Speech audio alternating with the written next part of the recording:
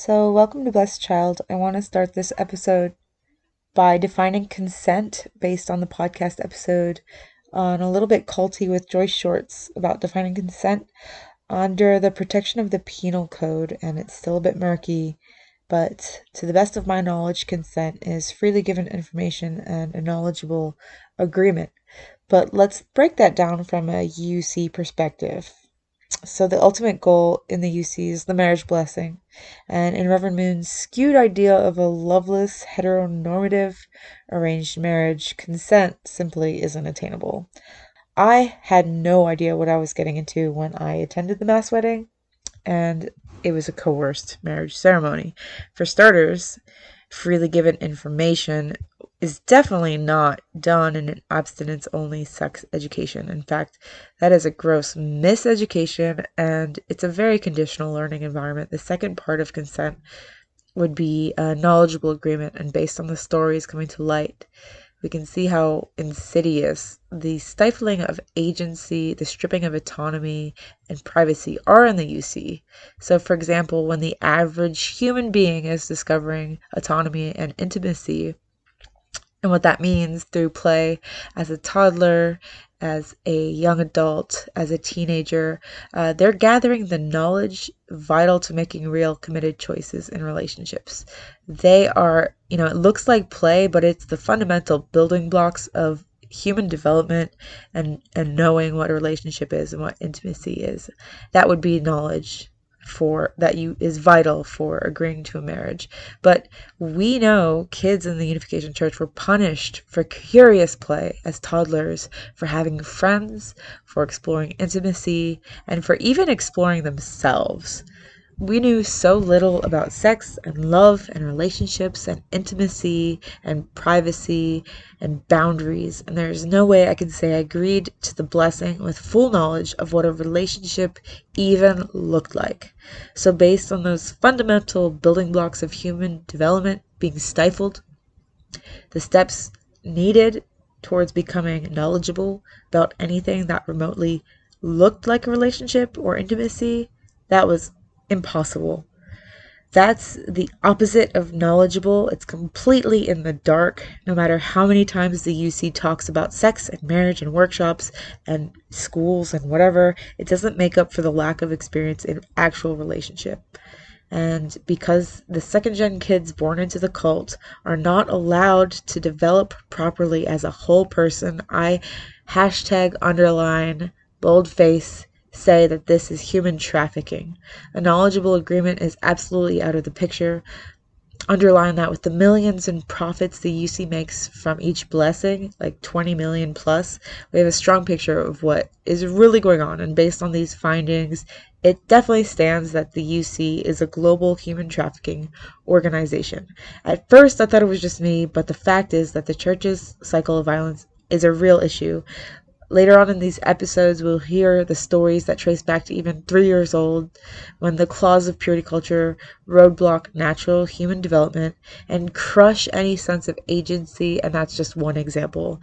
And in this episode, we talk about the institutions, we talk about the labor trafficking, and it seems to circumvent purity culture when really it's the cherry on top. It's the last bit of thought reform that leads up to the blessing.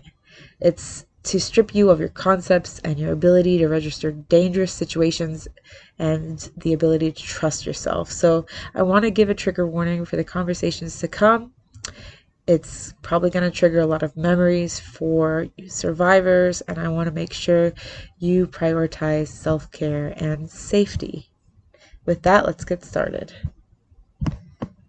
So we're going to be talking about injuries stemming from purity culture. I'd like to cover some injuries. So like looking back, it's kind of like a fever dream, but you still carry those with you. Yeah. And I guess this panel is to really let us know that we're not alone in that, and that they can heal and be overcome. And I think the power of connecting with other people and really validating those experiences is a big step in healing. So we'll go around and introduce ourselves so you know the voice to the story. Is that okay?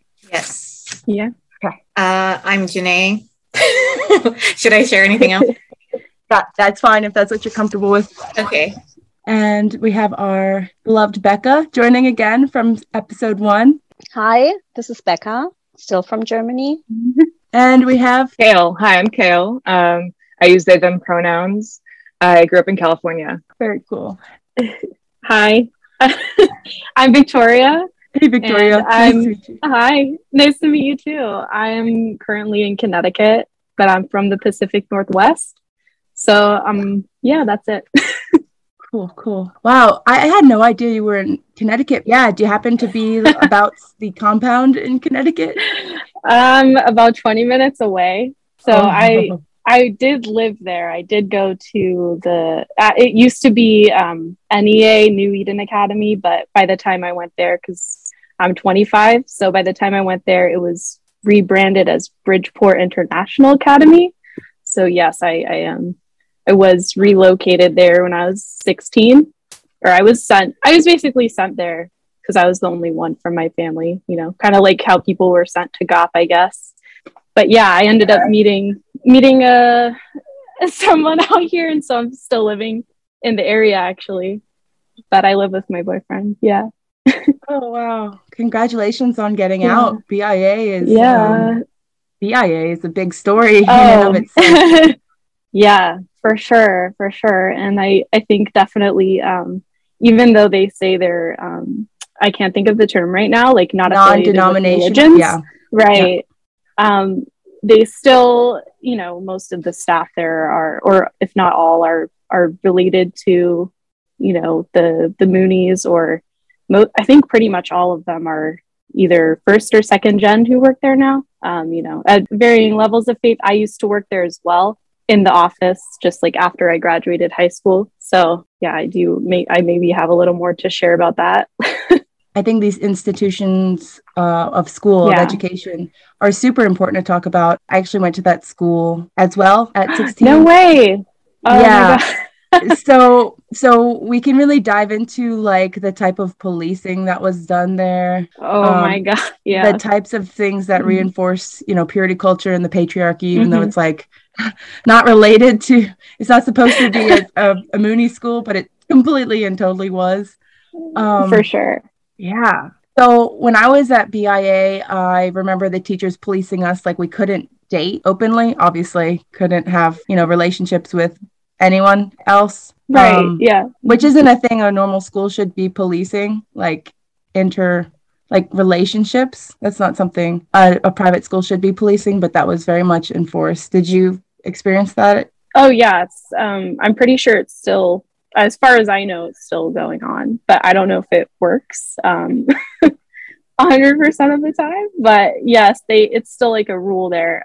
Actually, I won't say who, but someone that I know was in, they almost got kicked out because they were found out just that they were supposedly in a relationship with somebody, which they were, but it's like, someone who's living in so this school is, they have dorms. So there's kids who come there from like all over the world. And this person like lived in another country too. So it's, a pretty big deal if they were to just get kicked out just for having a relationship with somebody at 16. Yeah. A very normal part of development. And that goes for, there's, back in, I don't know if it was like that when you were there, but there's kids who are second gen, and there's kids like who are Moonies, and there's kids who are not Moonies that go there. And I think it's probably less than half now, but when I was there, it was still about half and half. About half of us were like all grown up in the UC. And so but it goes for everyone, that rule. Like even people who might not be religious, you're not allowed to date anyone. Yeah. About I was actually going to ask that. Yeah, the students rules who apply to the non-Moonies as well. Yeah, like why are they there? Right. I think a lot of them don't even know. That was a situation when I was there, but you have to think about the demographics of Bridgeport. It's like the highest crime per capita in Connecticut. And so like if you wanted to get out of the corrupt schools, Bridgeport International Academy is one of the only options for like a safe school. Like for instance, my brothers tried to go to the public school that was down the road, and the teacher was sleeping with the students for grades. So like it's either this or cult school where there's no sex. It's either like sexual abuse from the teachers or no sex at all. And so like the people that can afford it will send their kids to BIA, not knowing that they're like getting introduced into like extreme theology. I'm sure that man. also didn't for sure make your parents feel very good hearing that from the public school. The outside world is so evil. The teachers sleep with students. It reinforces. You think that's normal, and so you're like, oh, Bridgeport International Academy is like heavenly and God chosen, and we're above the rest. And it was really damaging because like these are natural feelings are natural, and kids are gonna naturally have them because emotions are a human thing to explore. But when the teachers were policing who we could have relationships with, we would do really dangerous shit, like steal some liquor and go to the beach at like 3 a.m. and get shit-faced drunk on the beach and like fall asleep in like public places. Did you experience stuff like that? I would say yeah. I mean, when I lived they moved us, my grade, by the time I was a senior, into a newer dorm that didn't have back doors. Did you live in that old dorm? Is that called Lafayette? That had back doors on Lafayette. Been in all those buildings. The one on Oh my god. No. We used to sneak out the back door. There's like a main door to the dorm that goes into the rest of the school, and the girls' dorm was on the same floor as the school when I was there. And there's like a back door in everybody's rooms in the dorm that locks from the inside. So you could just unlock it at night and just go out in this hallway. Like you could just literally leave. It's so unsafe for kids. Like I see that, like at the time I was like, oh, this is awesome. I have so much freedom. I can do whatever I want, like just go and have adventures at midnight. But it's like, and they check curfew once. The people in charge of the dorms, they check it around like 10 p.m. And then like we could just sneak out after that because we knew they weren't coming back. Wow, that is so unsafe. It's so funny. I did not come on here thinking I was going to talk about this, but well, I mean, it's so, a real. This specifically, yeah, no. I mean, it's just to say there's so much more, that there's so many other traumatic things that go on in the UC. So it's just like this didn't even occur to me. Yeah, it kind of makes me think. I used to think it was like strange, like before it was BI, it was like NEA, right? New Eden. And then everybody, like the parents sent their like kids who they couldn't like handle to get them like whipped into shape or whatever at these church schools. But it's like you throw all these like hormonal teenagers together. And then there's not like a whole lot of actual supervision. Like, what do you expect? It just never like made a whole lot of logical sense. Right. Yeah. And then they're just like, don't have sex. Mm-hmm. Don't have sex. You can just sneak out. you have plenty of freedom and opportunity. Yeah. I don't know. I think it's really important to talk about the academic side because like what other cults establish like seed schools all across the world? Like what other cult makes it so important to educate the youth? I mean, brainwash the youth. Reverend Moon put so much pressure on educating and starting schools that these people would start schools in their basement and like travel around, or I mean, these schools that were not up to code or standard would just pop up out of nowhere and call it New Eden or New Hope or Bridgeport Internet, whatever you want to call it. It's like it's a cult front, and it's so important to talk about because like all of these schools, they might be called something different, but the damage is the same. Like you had a lot of kids in an unsafe situation that were getting miseducation, that were not being chaperoned or guarded right, and like a lot of dangerous stuff happened at BIA or NEA or GOP or New Hope or BTA. Like I can go on forever. To be honest, the schools or the programs after school as well, like NGA, GPA, SDF, whatever you want to call them. Right. I'm sure it's interesting because like the kids that were struggling, church term, got sent to these schools that were residential programs, and then the good kids would go to SDF or NGA, and then they would have the same kind of indoctrination experience. Yeah. Was it just priming us? Like it seems super genius for a megalomaniac like sociopath cult leader to be like, yeah, get all the kids in the same program, have them group think, have them hive think, have them think it's normal to be separated from their families, to live in these dorm-like situation, commune living, really, with like so little privacy. You can't even, your emotions are policed from the get-go. No relationships. Have them report on each other. And then just streamline them into like STF and being labor trafficked. And then after that, it's like get marriage trafficked and then do the 7-year course for CARP and multiply and get other members. And it's just like, that is real step. Like that is really, that I think it's important to talk about. I mean, I think in general, like with cults or coercive control, like you do want to kind of weaken family bonds. And there was, I mean, even just the idea of like true parents, they're your real parents, you know, like your biological parents, like they're, you know, they're there, take care of like some of the basics or whatever. But like ideologically, like Reverend and Mrs. Moon were the real like authorities, I suppose. Yeah. A lot of parents kind of abdicated any sense of real responsibility for raising their children. Often they would send them off to church things, at the very least, church like workshops or camps or whatnot to be educated, right? Because they didn't know how to do it properly or whatever. But then, yeah, there was much, you know, longer programs such as the schools, as well as the programs like STF and NGA and so on. When you said schools, like it triggered a memory for me. Mm-hmm. Is that something, you know, I went to these schools and I noticed that unlike college, and they didn't really train us for critical thinking. Like the essays were very guided. Did you notice that? Like they would give you topics and then how to talk about it and how to agree with it instead of like, what's your opinion? Like the framework of an essay. Like in colleges, state your opinion, base it with facts, show the research. But like I don't think I experienced that in BIA. I only went to for a year and it was like 7th grade. So I don't think I learned a whole lot. The main thing was like learning Korean then. So, and I wasn't the best at that. So yeah, I don't remember the curriculum so much at all. Yeah.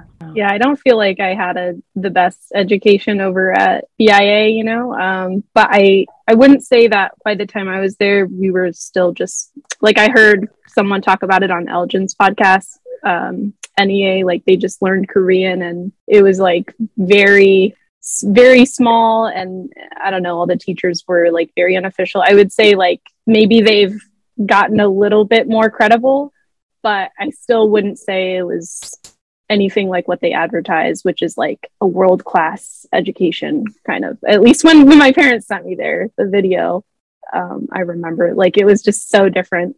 I had no idea Bridgeport was even a ghetto. Like I was from, oh no, like I had no concept about it.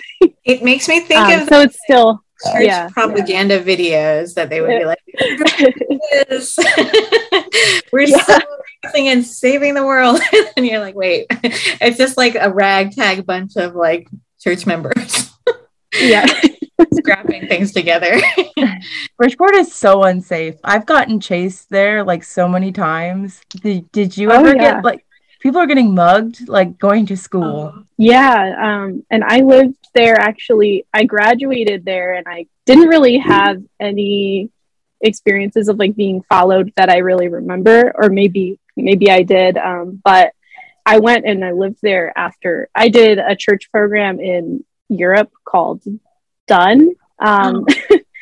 Actually, and I ended up coming back to Bridgeport after that because I didn't want to live at my parents' house. So I ended up going to the community college there because it was cheaper than going to UB. So it was free to go to the community college. But I ended up living in the BIA building again and walking to the community college through Bridgeport. And gosh. It was definitely dangerous doing that for sure. But just being there as like a 16-year-old girl I'm kind of from like the countryside. Like I had no awareness of how to be in an area where there's like high crime or anything like that. It was just, it's not good. Oh. It makes me think of like, I did STF and like sometimes we would get dropped off in these very unsafe neighborhoods and there's like everything's got bars on the windows and such, and I'd be walking around by myself for like an hour or two or whatever trying to sell stuff to random people, and I was like, this doesn't feel safe, but I'm doing God's work. So I like there was no sense of like, there was just like the magical thinking, right? Like, oh, I'm going to be protected because I'm doing something for the Providence or whatever. Or like if evil presents itself, you'll just love it away. Something, yeah. It just completely teaches young people to disregard, their own sense of awareness. Like, hey, this situation might be dangerous. This, like, it just completely teaches people to disregard that, their own like built-in alarm system. Yeah. Yes. And their own well-being, of course. Yeah. Oh, you mean like calling it something that it's not, like an international education, like world class? Oh, I mean, from the fundraising, it's like, oh yeah, teaching you to have no concepts, like that's just dangerous. Yes. Teaching you to have no critical concepts. Yeah. Well, how did they strip that from us? Because I feel the same. Like, I was put in dangerous situations and my red flags would not go off. I mean, and if you're saying you both experienced that, I experienced that too. How did that happen? Was it with the schools and not teaching critical thinking, or was it something direct? I feel like it was so many things, like in different ways. But first of all, like, I guess with STF, it's like you have to like completely dissociate from any sense of like rational thinking. Like I remember like feeling like when I started fundraising, I was like, I hate this, like I absolutely like wanted to like crawl out of my skin. It was like so unpleasant. But then I was like, but this is what I'm supposed to be doing because I've just been so indoctrinated, right? Like I felt like I was bad if I didn't, like I was disloyal or unfaithful or like selfish. And so you're like, all this programming is like, you have to, you can't think about yourself and you can't actually have an opinion. Like you have to just subjugate any emotions or, feelings of like, I don't want to do this, and then override that and do it if you're going to be considered like a faithful, whatever person, a good daughter, all those things.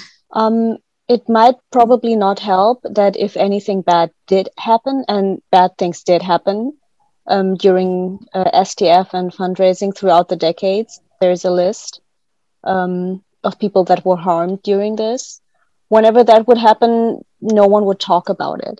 Like, I asked my mom, and she knew of 2 people that were assaulted during her time. And she didn't want to talk about it with me. And she felt like I was drudging up the past. And she, like, it took a while for her to understand that in our generation talking about this and bringing these things to light, it makes it safer for the people who are out there now. Because as long as we pretend that nothing is happening, it's going to happen again. But that, I think it created this false sense of security for people who are on the streets selling stuff and talking to people, because our generation, we never heard that bad things happened. We weren't in the US. And I think when that very media intensive thing happened, when was it, 2005, I think? I was out already, and I didn't even hear about this here in Germany. Bad things happen, like they just explained it away with some like spiritual reasoning, like, oh, this person's death was a sacrifice for the Providence because of this and that, or like, and it, and then it was kind of explained away and nothing was done about it, or like, and then after it just kind of like got shoved to the side or whatever. But like, I was on STF when someone got murdered,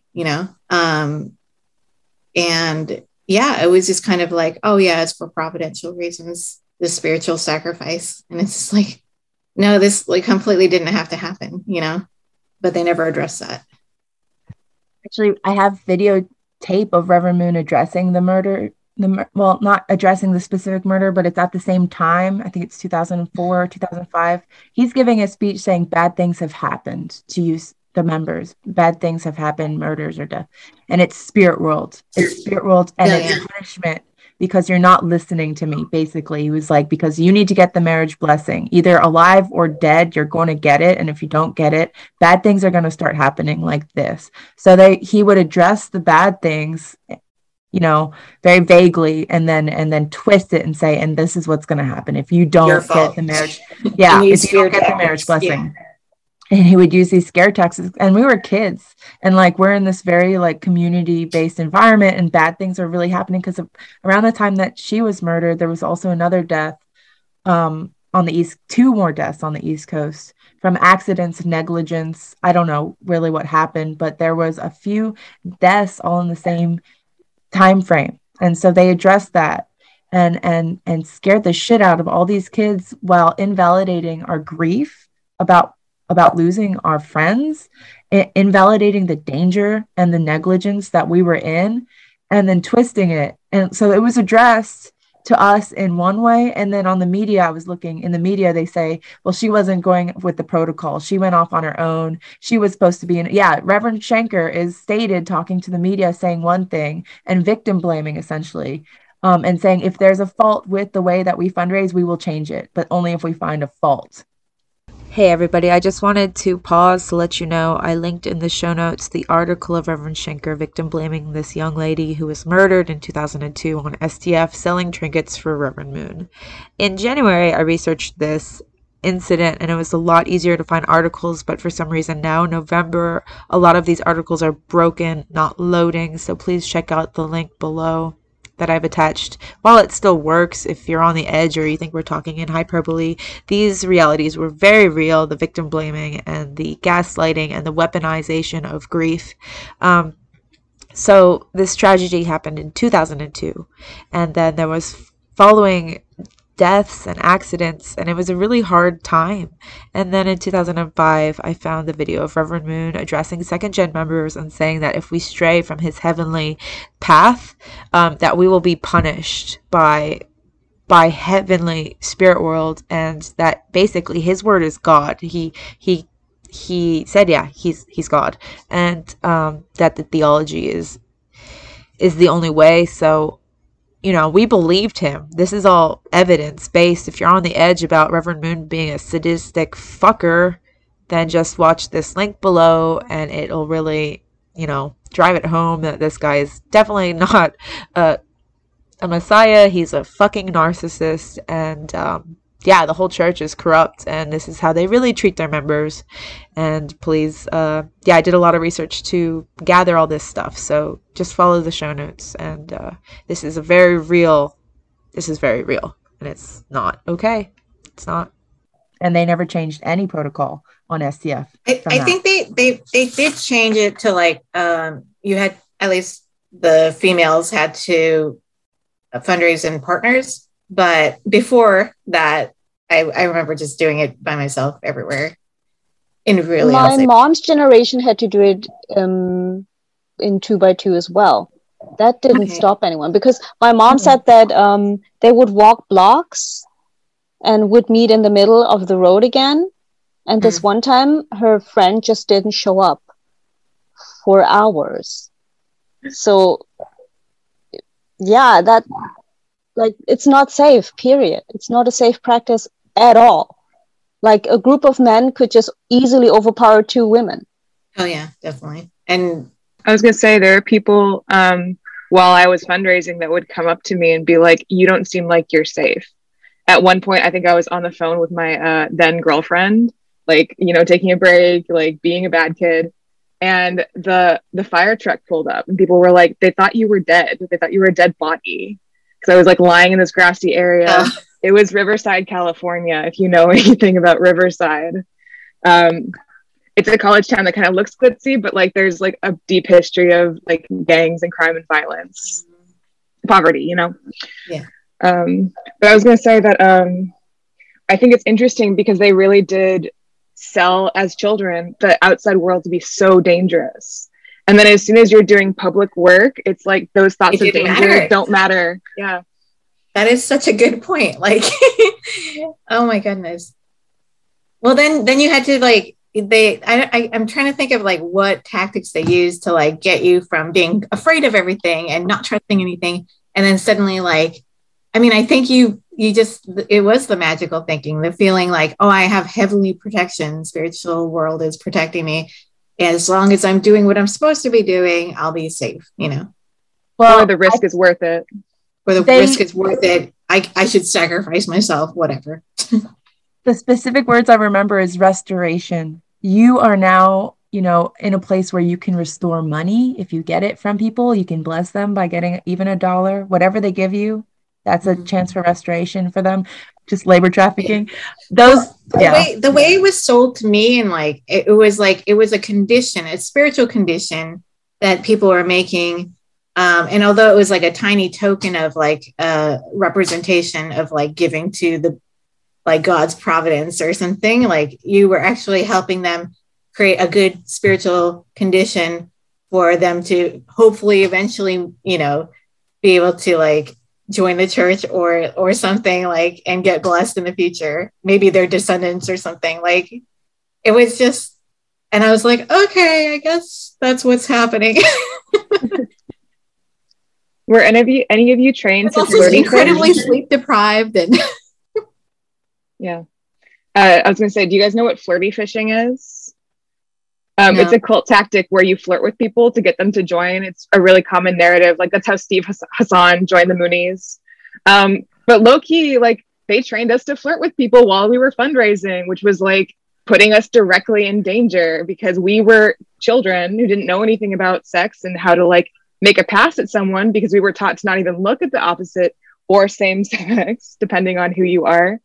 And I had a friend who was just constantly flirting, and we had to kind of be like, hey, you got to like tone it down a little bit. And she's like, I don't know what you're talking about. Just no awareness that like the eye contact and the body language were communicating, hi, I'm available. Do you want to buy my foil print?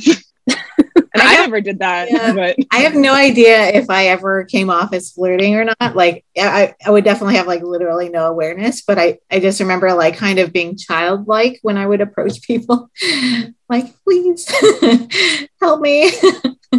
I remember getting hit on a lot when I was fundraising in Australia, and it being extremely uncomfortable because they have this culture where the workers all take breaks at like 2:00 in the afternoon to drink beer. It was different. So I'd be out on my run and I'd run into like a group of men, just like a group, like at the bar drinking, and they'd like kind of pressure me into like, I thought I would get the buy if I drank a beer with them, because at 18 you can drink in Australia. So I found myself like drinking a beer with a bunch of guys, like completely alone. Yes, they said fundraise with 2, but that never was implemented. I would find myself drinking in a bar with these guys, hoping I would get a sale. Like that's just like, I mean, it was kind of fun. It was really awkward. And I had no idea about like sex, or that this was like maybe trying to get dangerous. me to do. Yeah, dangerous. It was dangerous. And it's something that I did quite a bit. I would, at 2:00, you know, the guys would take a break. I'd go find the workers and try to sell them chocolate bars, and I'd be by myself and I'd get a drink, and I'd usually crush out. Like that was a tactic. I'd usually sell a shit ton of chocolate or bookmarks. But like I would specifically target at 2:00, 2 or 3, when they would take a break, and put myself in dangerous situations. This brings back a memory for me. Like one time I did actually, like I was trying to sell whatever the product was, and the person was like, oh, I don't have my money here or something. I actually went in their car with them. Anyways, thankfully it wasn't a serial murderer. But afterwards he was like, you know, that's like not safe for you to like hop into a stranger's car. And I was like, oh, I never even thought of like, oops, maybe that was a bad idea. But like, and I didn't after that. I mean, I don't think anybody asked me, but it was like, yeah, I would go into people's houses. I did at least that one time go into somebody's car, and it was just like, there was no sense of like self-preservation or self-regard. Like it was just, I have to do my mission. It was so bad. It's just, I was talking with my mom who did 7 years of MFT, and she knows, I believe, 2 women that were raped. She knows of people that were in car accidents and passed away or got paralyzed. there was so many times where there was a red flag that this wasn't okay in the 70s, in the 80s, in the 90s. And here we are in 2021. They're fundraising under the terms GPA. I mean, I'm still processing all the dangerous shit I did. Making money for Reverend Moon, because that's exactly what it was. It was labor trafficking. This isn't like spiritual victory points or whatever. The money that I raised. Pockets. Yeah, it lined the pockets. Just lining people's pockets. Like that was what we were really doing. Yeah, and colonizing. This is all very, like, it seems like it's all chopped up, but it's actually, I mean, we're going from education to commune thinking and group thinking to stripping of autonomy and privacy and freedom to labor trafficking. It sounds all chopped up, but it's actually very, like, part of this one-way narrow road that we were all programmed to do. Yeah. And the next step was the blessing.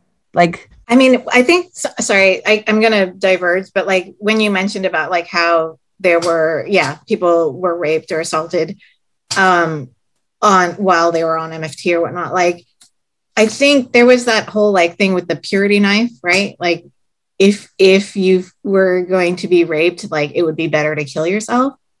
And it's just like, I think back to me, a younger version of me, like, would I have, if I had been, like sexually assaulted on STF, like how would I have interpreted that? And then I've been fortunate not to have gone through an experience like that, but I'm sure so many have. And like, it's just such a warped, the level of victim blaming, like, or the sense of like, your life is less important than whether you had sex or not, like even when it was not your fault, like even though somebody else raped you, it's still like worse than like actual death, and that's just the way of perspective, it's really harmful and really damaging psychologically. So I wanted to take a second and pause. What Janae just said is like that psychological injury, like what does that do to a person? I wanted to jump back to the first episode on purity culture with Mother's Milk when Misuk said there was a secondary emotional injury. And I think that couldn't be understood more. There's a secondary psychological injury that happens when you are victim blamed and nobody supports you. And I think exploring that more and reflecting on that, it's a lack of support system.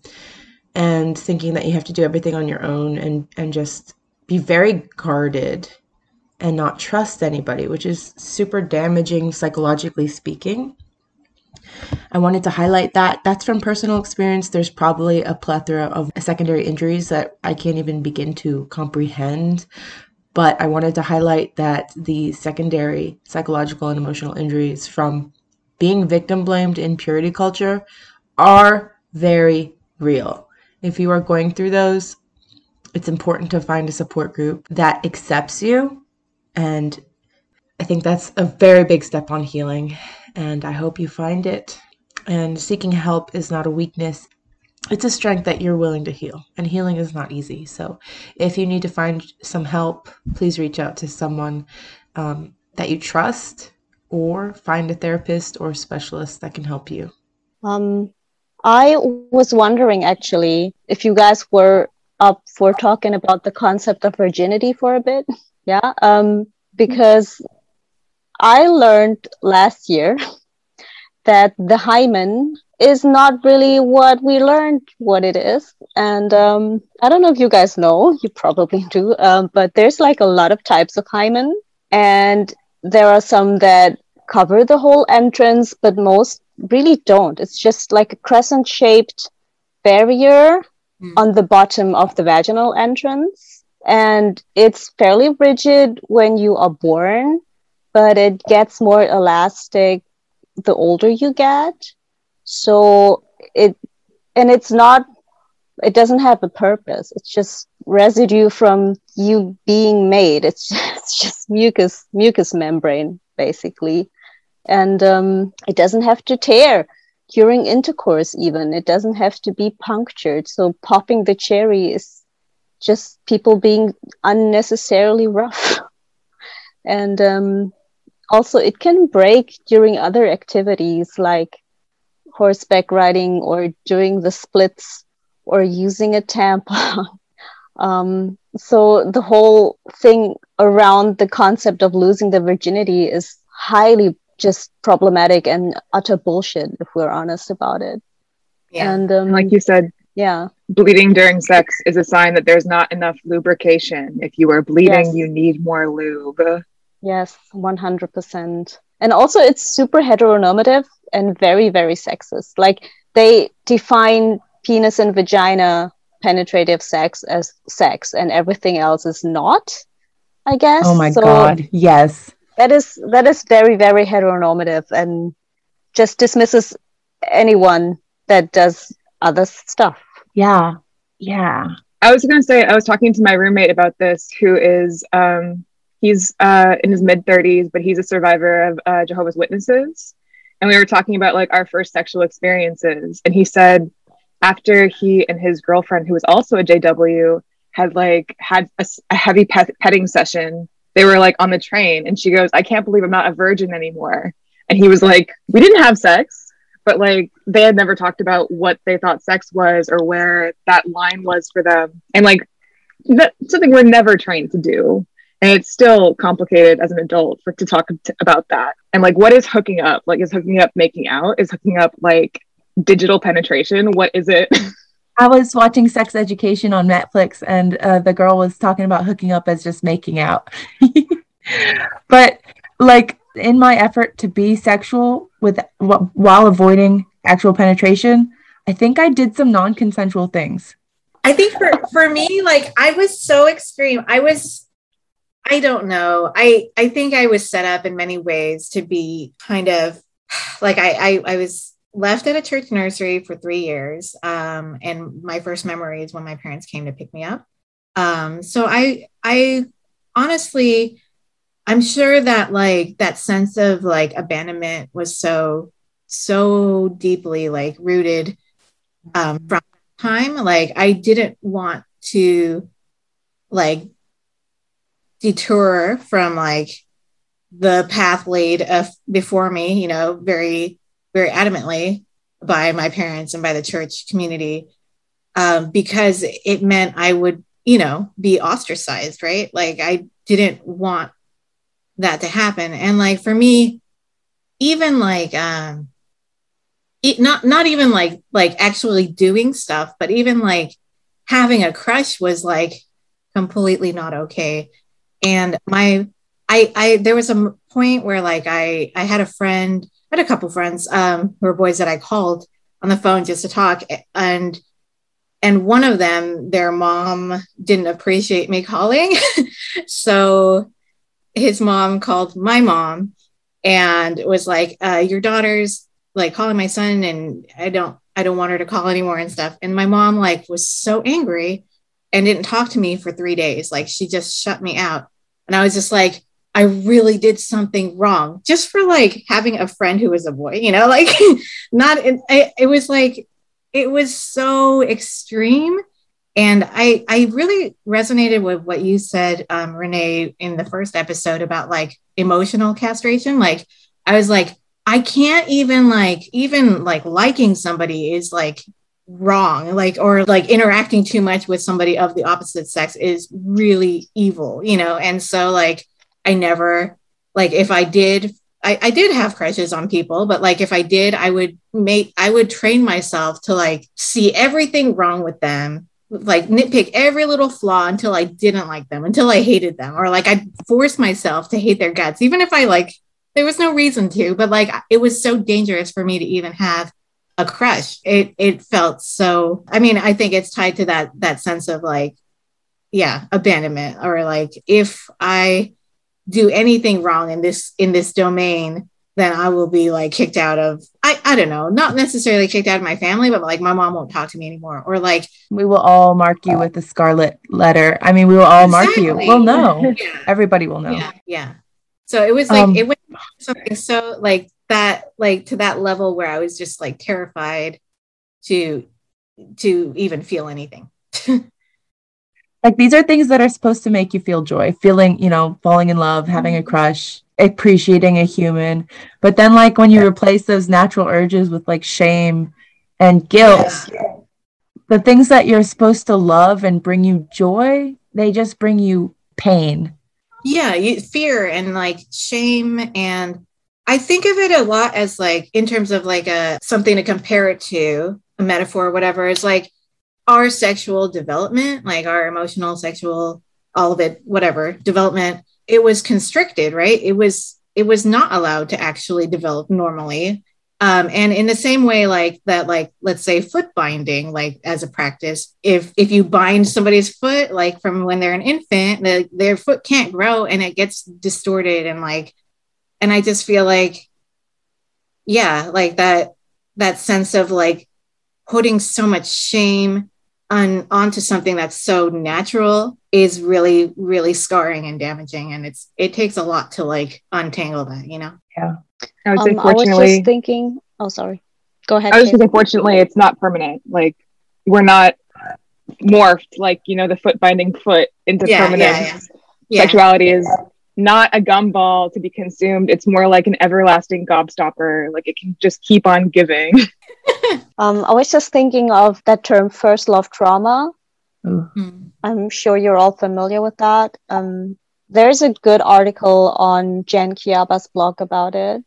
I could relate to that really, really well. And I think that is something that me personally, I'm like super messed up because of that.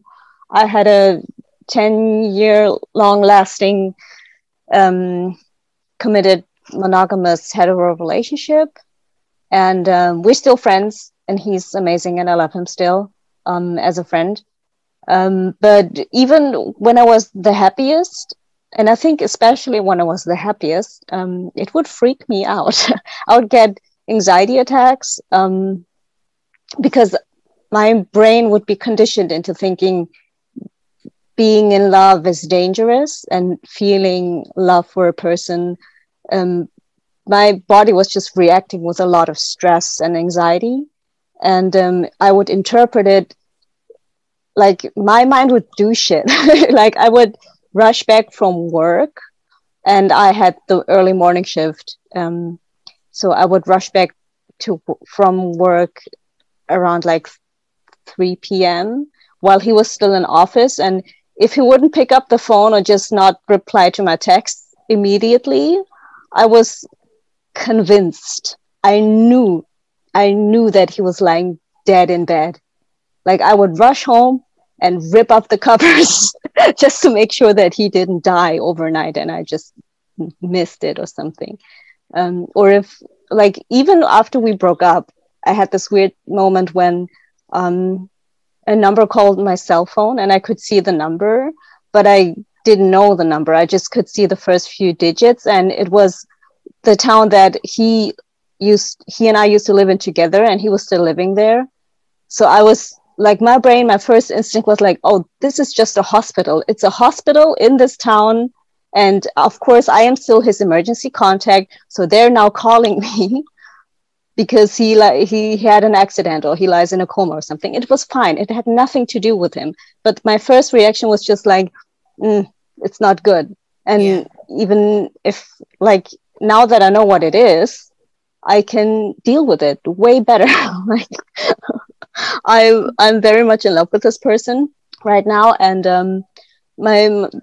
after the first couple of nights we spent together, everything was fine when that person was with me. But then when they left, I had freakouts. Like I would cry, and I was so convinced that this is going to implode and blow up in my face soon. So I'd better get used to not seeing them again.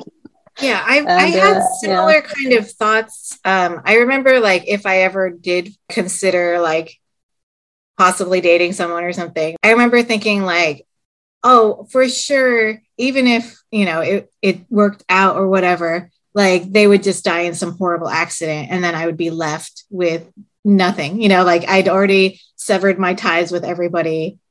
And then this person dies and it was for nothing, like I had these kind of, So that kept me in. Why is this a thing? I have the same thing with my husband. I'll like look over, and if he's not breathing, I'm like, wake up. And he's like, what? I was sleeping. Why is this a thing? Is this the divine punishment for leaving the church? They told us we'd implode. I feel like there was so much, right? Fear tactics, like spirit world's always there. It's always going to catch up with you. You know, like you do the wrong thing and you're going to be smote. Whatever. Smote. This is a good word. Smited. Yeah. Smited. I don't know how you say it. I think it's correct. Yeah. Okay, so this is 3 out of 5. How about you two? Have y'all experienced this? Yeah, I was gonna say me too. You know, I I live with my partner, and I realized actually early on when we moved in together that I would kind of feel really anxious. Like anytime he went to work, and if I wasn't working that day, I was home, like I would feel anxious, and I'm like thinking, like, is this like what kids get when their parent leaves, and it's like separation anxiety, you know? And I never experienced that as a kid, but I felt like it's like the same kind of symptoms that were outlined as having, you know, just so much unreasonable fear and like imagining them and getting into car accidents or like just never coming back, like a fear of abandonment, really. I definitely experienced that and still experience that from time to time, but it's gotten better. Yeah. Wow. I remember my first instance with a real solid example of my fear of abandonment coming up. But Kale, did you experience? To a minor extent, yeah. I think a lot of that has to do with like, again, this training that you have to have one partner, and like if you lose that partner, you're done. And even if we don't believe that at all as like cognizant adults who are like in trusting in relationships where you like, you know that the person's going to be okay, that still is triggered. Like if I lose them, I've got nothing. I am having my mind blown now, Becca, that you address that fear of, what is it, when everything is too good to be true? My brain basically tells me I don't deserve happy, and I just don't deserve good things. I know that it's bullshit because I don't believe in any of this anymore. Like I don't believe in the spirit world. I don't believe in heavenly punishment or whatever. But still, like there's this tiny little voice in my head that's like, nah, this is too good. This can't be either lasting or real. Okay, I wanted to pause and just insert Jen Kiaba's blog post on first love trauma. It's really great. I'm going to include it in the show notes. What we've all kind of said is like an intersection of surviving purity culture, first love trauma, and then like Janae said, fear of abandonment and attachment style issues. And I want to highlight how amazing the brain is. Once you look at issues, you can reframe it and you can heal. But it's important that these are patterns that happen in each of our lives in its own way, to its own extent. But once you acknowledge that this is kind of a social construct within the Unification Church, you can fix it. You can heal. So I think it's really important that we highlight that part. And let's get back to the panel. Yeah, telling, I don't know if this is kind of switching gears, but I feel like telling kids that there's a spirit world full of evil spirits that are going to come and get you is not a healthy thing.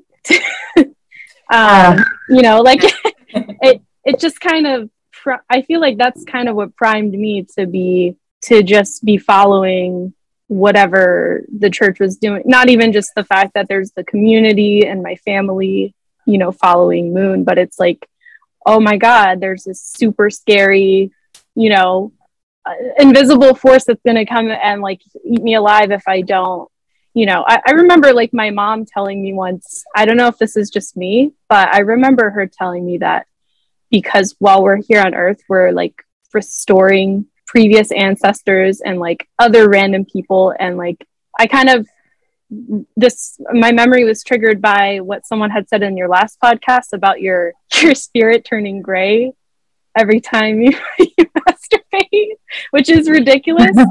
But she was saying that there's all these ancestors and they latch on to your physical, like your spirit being or whatever. And like when you die, they all just get released because you're no longer alive. They can't restore themselves anymore through you. And you're just left like an empty corn on the cob. And I'm like, you know, the way she said it is like, this is already happening. Like, this is just how it is. And I must have been like 7 or 8. And that's just like such a terrifying image to put in a kid's head. Yeah. And I don't know, it's just, I don't know if everyone heard that or if it was just me, but I feel like those kinds of things were told a lot, just really scary, terrifying things. I used to have like, up until pretty recently, so, they might come back. I used to have really, really bad nightmares, or just like really a hard time falling asleep at night in general. Just like the second I go to bed, a racing heartbeat, and just like being hyper vigilant, being able to hear every sound in the house, while my partner is able to just go to sleep right away. And I even had a panic attack one time, just from listening to the sounds in my house. And it wasn't until I really I stumbled upon a book called about CPTSD, From Surviving to Thriving by Pete Walker.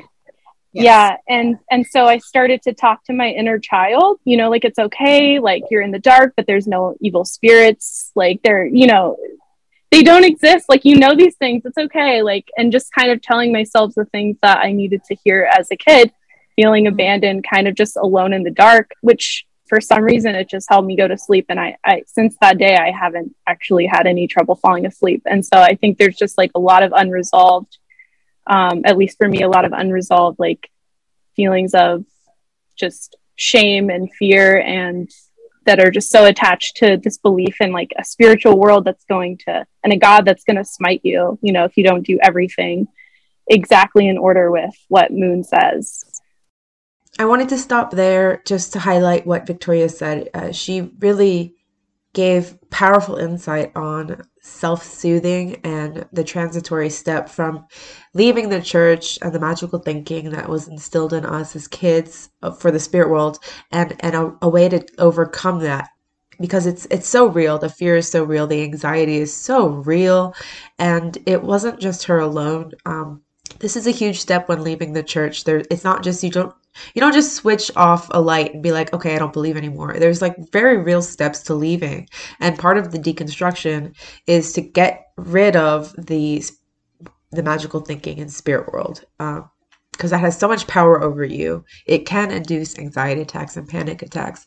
But once you realize that it's a real thing and it's a fear, and that's all it is, it's a fear that was deeply planted in you, then you can reframe it, and you can talk to your inner child. You can talk to your subconscious mind and tell them that it's okay. And I'm so impressed with how Victoria could just acknowledge that it was a fear that was causing severe anxiety, and just by engaging in self-talk with herself, she could heal that. And I think that is such a powerful method. I really wanted to highlight that. I actually found the book by Pete Walker, From Surviving to Thriving, as a free PDF online, and I will include it in the show notes. So go give it a read if you are dealing with this type of anxiety from the magical thinking of spirit world. That was very highly stressed within the Unification Church, because it is a real thing to go through. And I remember going through this. It was a very paranoid, psychotic step for me. So just bringing language to this, I hope it helps. You guys are younger. Did you, what's it called? This ceremony where you can pay money and write an essay after you've fallen, and then it's all good again? Do you guys know what I'm talking about? Yes, it's the forgiveness ceremony. Yeah. Yes, because we didn't have that. I think that was the thing that scared me the most, that if once you fall, it's over. Like, you die spiritually. You will never be able to be with your family ever again. And that scared the living hell out of me. So to circle back to virginity, like, if you lose your virginity, you're not ostracized only from your family and the society that you've built around you or that you're born into, but you sever your ties to, yes, this is some scary shit. Yeah. It's like a spiritual death, I think, is what they say. Yeah. The phrase midway position comes to mind. I hadn't thought about that in years. And it just, what is that? The midway Where position you're is that between God and Satan. Oh Lord, have And so your mercy. ancestors and all the spirits that are attached to you are pushing you in one direction or the other with every single thing you do. Like, oh, you Everything. masturbated today? A little bit closer to Satan. Here he comes. Oh, you put on lipstick today? No, you didn't. You know you're at a workshop environment. Who are you trying to attract? Like, Wow, that sentence that you just said of who are you trying to attract just kind of like brought back memories. I feel like I've been personally attacked with that sentence before.